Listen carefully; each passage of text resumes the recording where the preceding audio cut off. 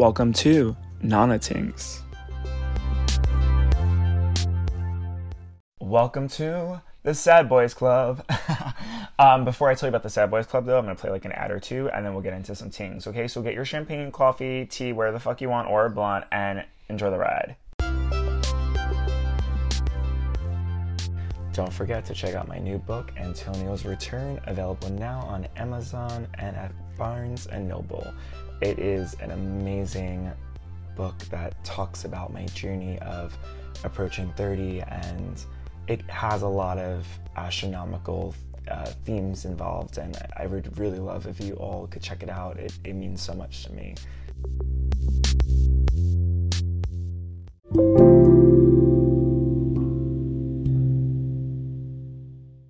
Oh, the infamous question people ask, what do you mean Sad Boys Club? Why are you sad? Oh my gosh, don't be sad. Shut up. I literally choked. I was going to say shut up. Okay, so for Sad Boys Club, let's go over this real quick. So in society, right, we're taught, oh, don't be sad. Like, you can't be sad. Take a pill for this. Oh, cheer up, meditate, da-da-da. And the reason why I'm mocking it in this tone is because I'm so fucking sick and tired of people taking vulnerability or having a low moment as like a bad thing. Now listen, if you are suicidal or have depressive thoughts, definitely please seek help. And if it's an emergency, call 911. I'm all for that. This is not to discredit anyone or any kind of mental health disorder. I myself have an anxiety disorder. I get it. Trust me. But this is just for a conversation of just the word sad, the emotion sad. Now my thing is, let's just put it into perspective really quick. Okay. I mean, this one's going to be a little funky. Horny, right? You know what it is to be horny, right? Whether it's a hard-on or whatever it is, but you also know the opposite of it where you're just exhausted and like you don't want to fuck your partner, you're in bed, right? Okay, so that's a little extreme. Let's wind it a little bit more in. Yin and yang, right? Feminine and masculine, dark and positive. So let me ask you this. How do you know how it is to feel happy? Ding, ding, ding, ding, by feeling sad, right? Exactly. So I talk a lot about owning my narrative now, right? Owning my life, owning my trauma. Now, owning my narrative is owning my emotions. It is owning my sadness. And I think being sad is a beautiful thing. And I'm not saying this in like an artistic, depressive way, being like, oh my God, I need to be sad so I can write and make music and whatever. No. I need sometimes those emotional low moments so I could fucking be high in these blissful, beautiful moments. And the thing is, it's like when people cry, right? Why do we automatically be like, oh my God, I'm so sorry for crying, or let me hide my tears, or like, why do we fight so hard to not cry in front of someone, right? And it really stems to society. Like, why are we in this like world where right away if you're sad or you're not smiling 24/7, that something's wrong with you? And this does link to the stigma of mental health, right? Of like, everything needs to be okay. Or like the old school generation, right? Where they're like, oh my gosh, like if you see a therapist, you're crazy. Or like, things are not okay if you're not always happy. And it's more than just being happy. And so for me, Sad Boys Club is taking back the word. It's owning the word sad. It's, I don't know, it's proud of being vulnerable. I use anyone that knows me, they're probably so annoyed by me using this emoji more and more, but the sad face or the little crying, I love using it because I think that face entails a lot. It gives you the little, oh, cuddle me little moment, right? Like if you're dating someone or you're like cute, or it's like the, oh my gosh, you like said something so sweet, like so endearing, or it's, I'm sad, or it's like, oh my God, I'm so happy, I'm crying. Because the thing about me, I'm a very sensitive human. So even when I'm happy, I'm emotional. Like, if my friend like surprised me and like bought me dinner for my birthday, like I'm so excited. Like I'll have a teary eye because I'm happy, right? Or like say like things with a guy were going so well and then things ended, I'm gonna be teary. And I feel like Sad Boys Club is that. And I needed to make a little podcast of Ting's Teen Time episode about the Sad Boys Club and the narrative of being sad in emotions, because I think people are misconstruing what I mean when I say Sad Boys Club. It doesn't mean like, oh my gosh, someone help me, I'm always sad. No, it's telling you I'm not always happy. And that's it. Like, I honestly don't think I need to do a further explanation. I think that society needs to do a better job at understanding that us as multifaceted humans and multidimensional humans have different levels, and that also feelings are on a different spectrum. Like, I'm sorry, do you know anyone that is happy from waking up at 8 in the morning to going to bed at midnight? No, right? Unless you're a sociopath. Because even if it's for 1 minute in the day, you're going to see something on the news or on Instagram that's going to change the 100% bliss happiness to either regular happy, contentment, sad, or empathy. Like feeling horrible if you see like a video about war or like death or like someone injured, right? Or if your favorite team loses, like you're going to have a quick moment of like, oh, right? And then you're going to go back to whatever. So I need people to start normalizing that feelings are a spectrum. And yeah. Okay, so I recently went on a solo trip to Miami, and it was honestly so fucking amazing because okay, rewind.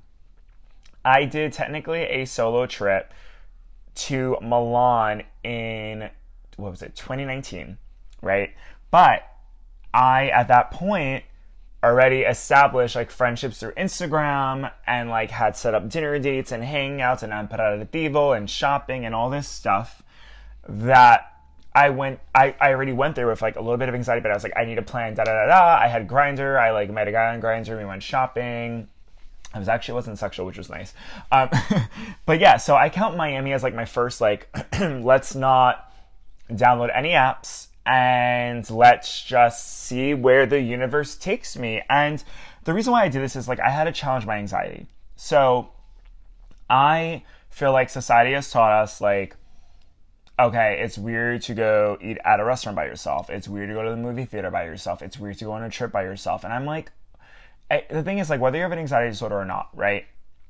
Everyone experiences anxiety. It is a normal fight or flight feeling to have in your body. It is when you're reacting right away and you're not fully thinking because there's like that cyclone of thoughts. But for me, I have a disorder, right? And I'm treated for it. And I work on it consistently because mental health is a journey. But I was like, one thing I always had anxiety about is like going somewhere and not having a plan. And I guess just figuring out what the fuck to do. So I went to Miami from Thursday to Sunday. And honestly, it taught me so much about myself. So Thursday night, I went to Gathering, which I love their drag bingo. Like, actually, I know the drag queen. And I used to have fun with the bartender. So I went and I made random friends and I went bar hopping after, like people from LA. And then Friday, I went to the beach and then I stayed in by myself, had ice cream, and like watched a movie. And then Saturday, I saw my friend, and it was actually Pride that weekend, which usually Pride's in April. So I did not even plan my trip on that weekend on purpose. But I was like, fuck, okay, universe giving me these signs.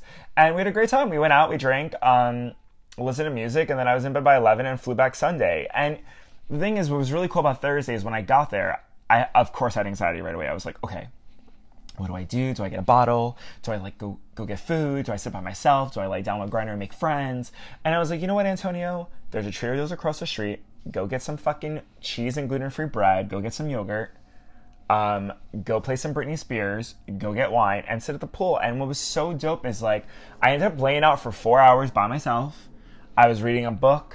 I was like, oh my gosh, like I could literally do this alone. And the reason why I wanted this trip too, because it really does stem from my childhood, where I talk about this in other podcast episodes, where I don't have a lot of self-love for myself.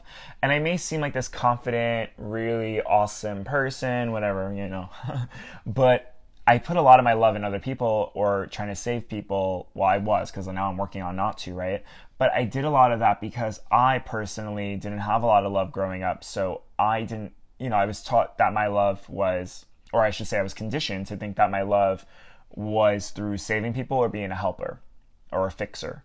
Not that I deserved just getting love for just living and being a good human.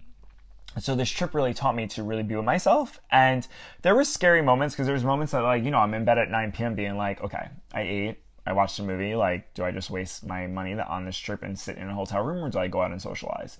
So I definitely had thoughts like that, but there was like really awesome thoughts where like I was just like tanning and like really just being like, wow, you're working on your trauma. I was journaling. I was reading a book. I was like, okay, this is who Antonio is. Like, there's no distractions. Like, you're not afraid to be alone. And when you start having these thoughts and you start really understanding your worth and your self-love and that you are your best own company, a lot of beautiful things manifest out of that. You start taking ownership of who you are, of what you want, of everything. And like, I think I'm becoming a better artist when I'm about to be 30 now, because I think I'm learning who I really am and what I really deserve. So yeah, I suggest a solo trip for everyone. I wanted to add a quick segment. I was supposed to publish this episode the other day, but I had a quick lesson that just happened recently about expectations. And I know what I'm about to say is your traditional, like, cliche, like, you know, you're not going to make everyone happy, da da da. But it is true.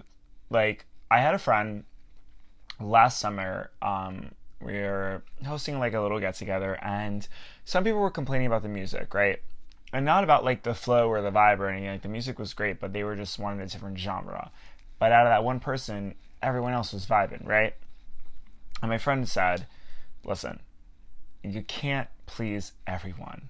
And it hit me so hard when they said that to me. And I was like, oh my gosh, because that goes with like art, dating, self-work, all that, friends.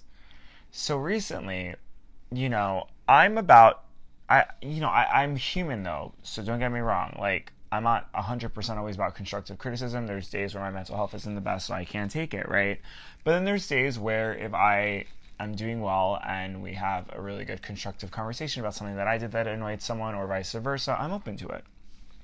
Now, my thing is, I'm all about not having high expectations for someone. And it doesn't mean that you have to settle. I'm not talking about that. I'm talking about, like, no matter if it's a friend, a partner, a parent, a sibling, they all are going to have traits that piss you off, right? Like, I think that's what being a human is. Like, no one's perfect, and you're not going to love someone 100%, right? That's why couples fight. And I'm also, side note, I'm not talking about toxic shit either. Like, a toxic couple is a toxic couple, right? That I'm not excusing expectations as a reason to be toxic. But I'm talking about like a, let's quote unquote, normal situation here, right? Let's say your friend is known for being 20 minutes late to brunch, right? And there's been some moments where they almost canceled a reservation.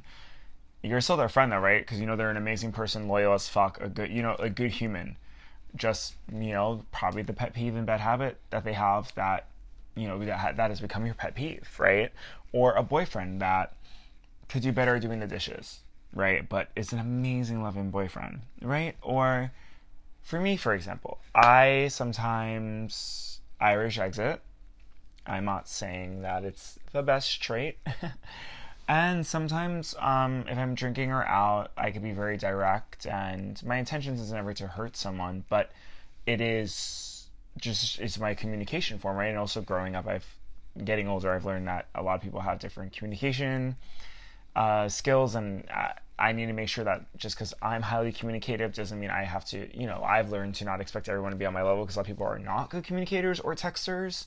So I shouldn't be getting so pissy if I'm not receiving that back. Granted, I want good communication, but like, to be honest, like, we know a lot of people are not good at it.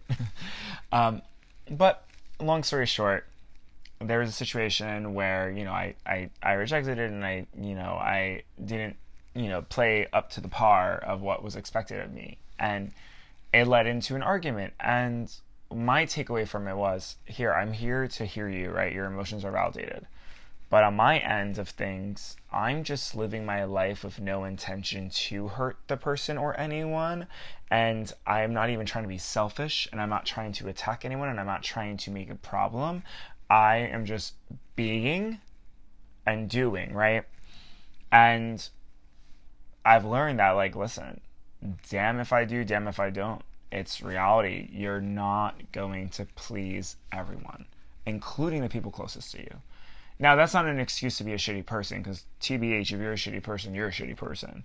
This is for the moments of, like, say you are late, or you forgot to send a text message, or forgot to say happy birthday to a friend, or, you know, Irish exited because you weren't feeling well, or Irish exited because you have to go, you know, or paid attention to someone more a little bit, like, you know, or, like, went away with your crush, or, like, went to go fuck someone in a room, you know, for 30 minutes and left a party, you know, whatever the thing is, right? And just know that we're all human, we're not perfect, and we're all going to have a trait or a characteristic behavior that is going to piss someone off, right? And at the end of the day, it's just be a good person and always have good intentions and be open for constructive criticism, but also know that, like, listen, if someone's dissecting you, or if your being is annoying someone, then maybe you're not meant to mesh well or, like, do certain things with them, right? So that's my little takeaway.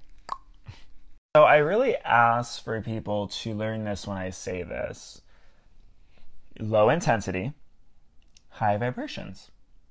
Let me say it again for the people in the back.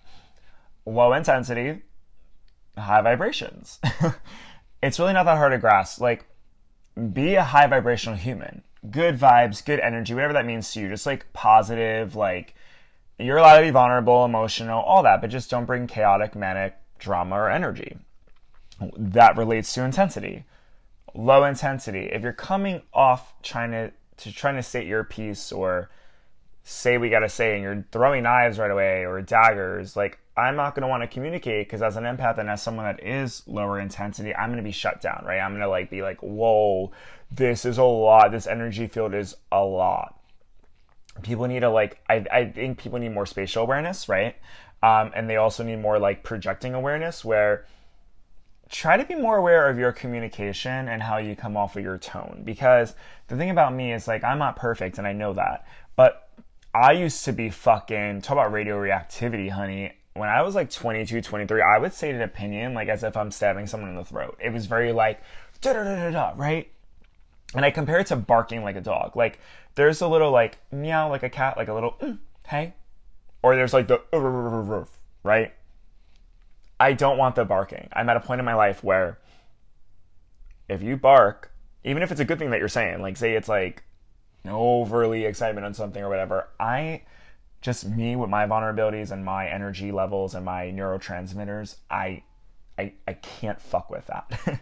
So I just wanted to make a little quick PSA segment, like, be you, have fun, go be a thought, go be a hoe, go be a good person, like, great.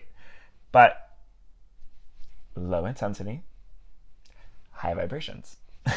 But that's it for Ting's Tea Time. This was a really quick, short episode because I just wanted to really talk about some PSA kind of things, like Sad Boys Club, my single trip and self-love, and also just, like, low intensity, high vibrations. But there's a lot of episodes coming up. It's spooky season. It's all these things. I'm really excited, and I have a lot to talk about. I'm about to be 30, so we're about to step into some shit. I'm probably going to do a special birthday episode. On my actual birthday, I'm just going to, like, record it, release it the day of like, turning a new age, and just talking about some things. But yeah, love you all, love the support, and ciao. Talk to you later on Nana Tingz.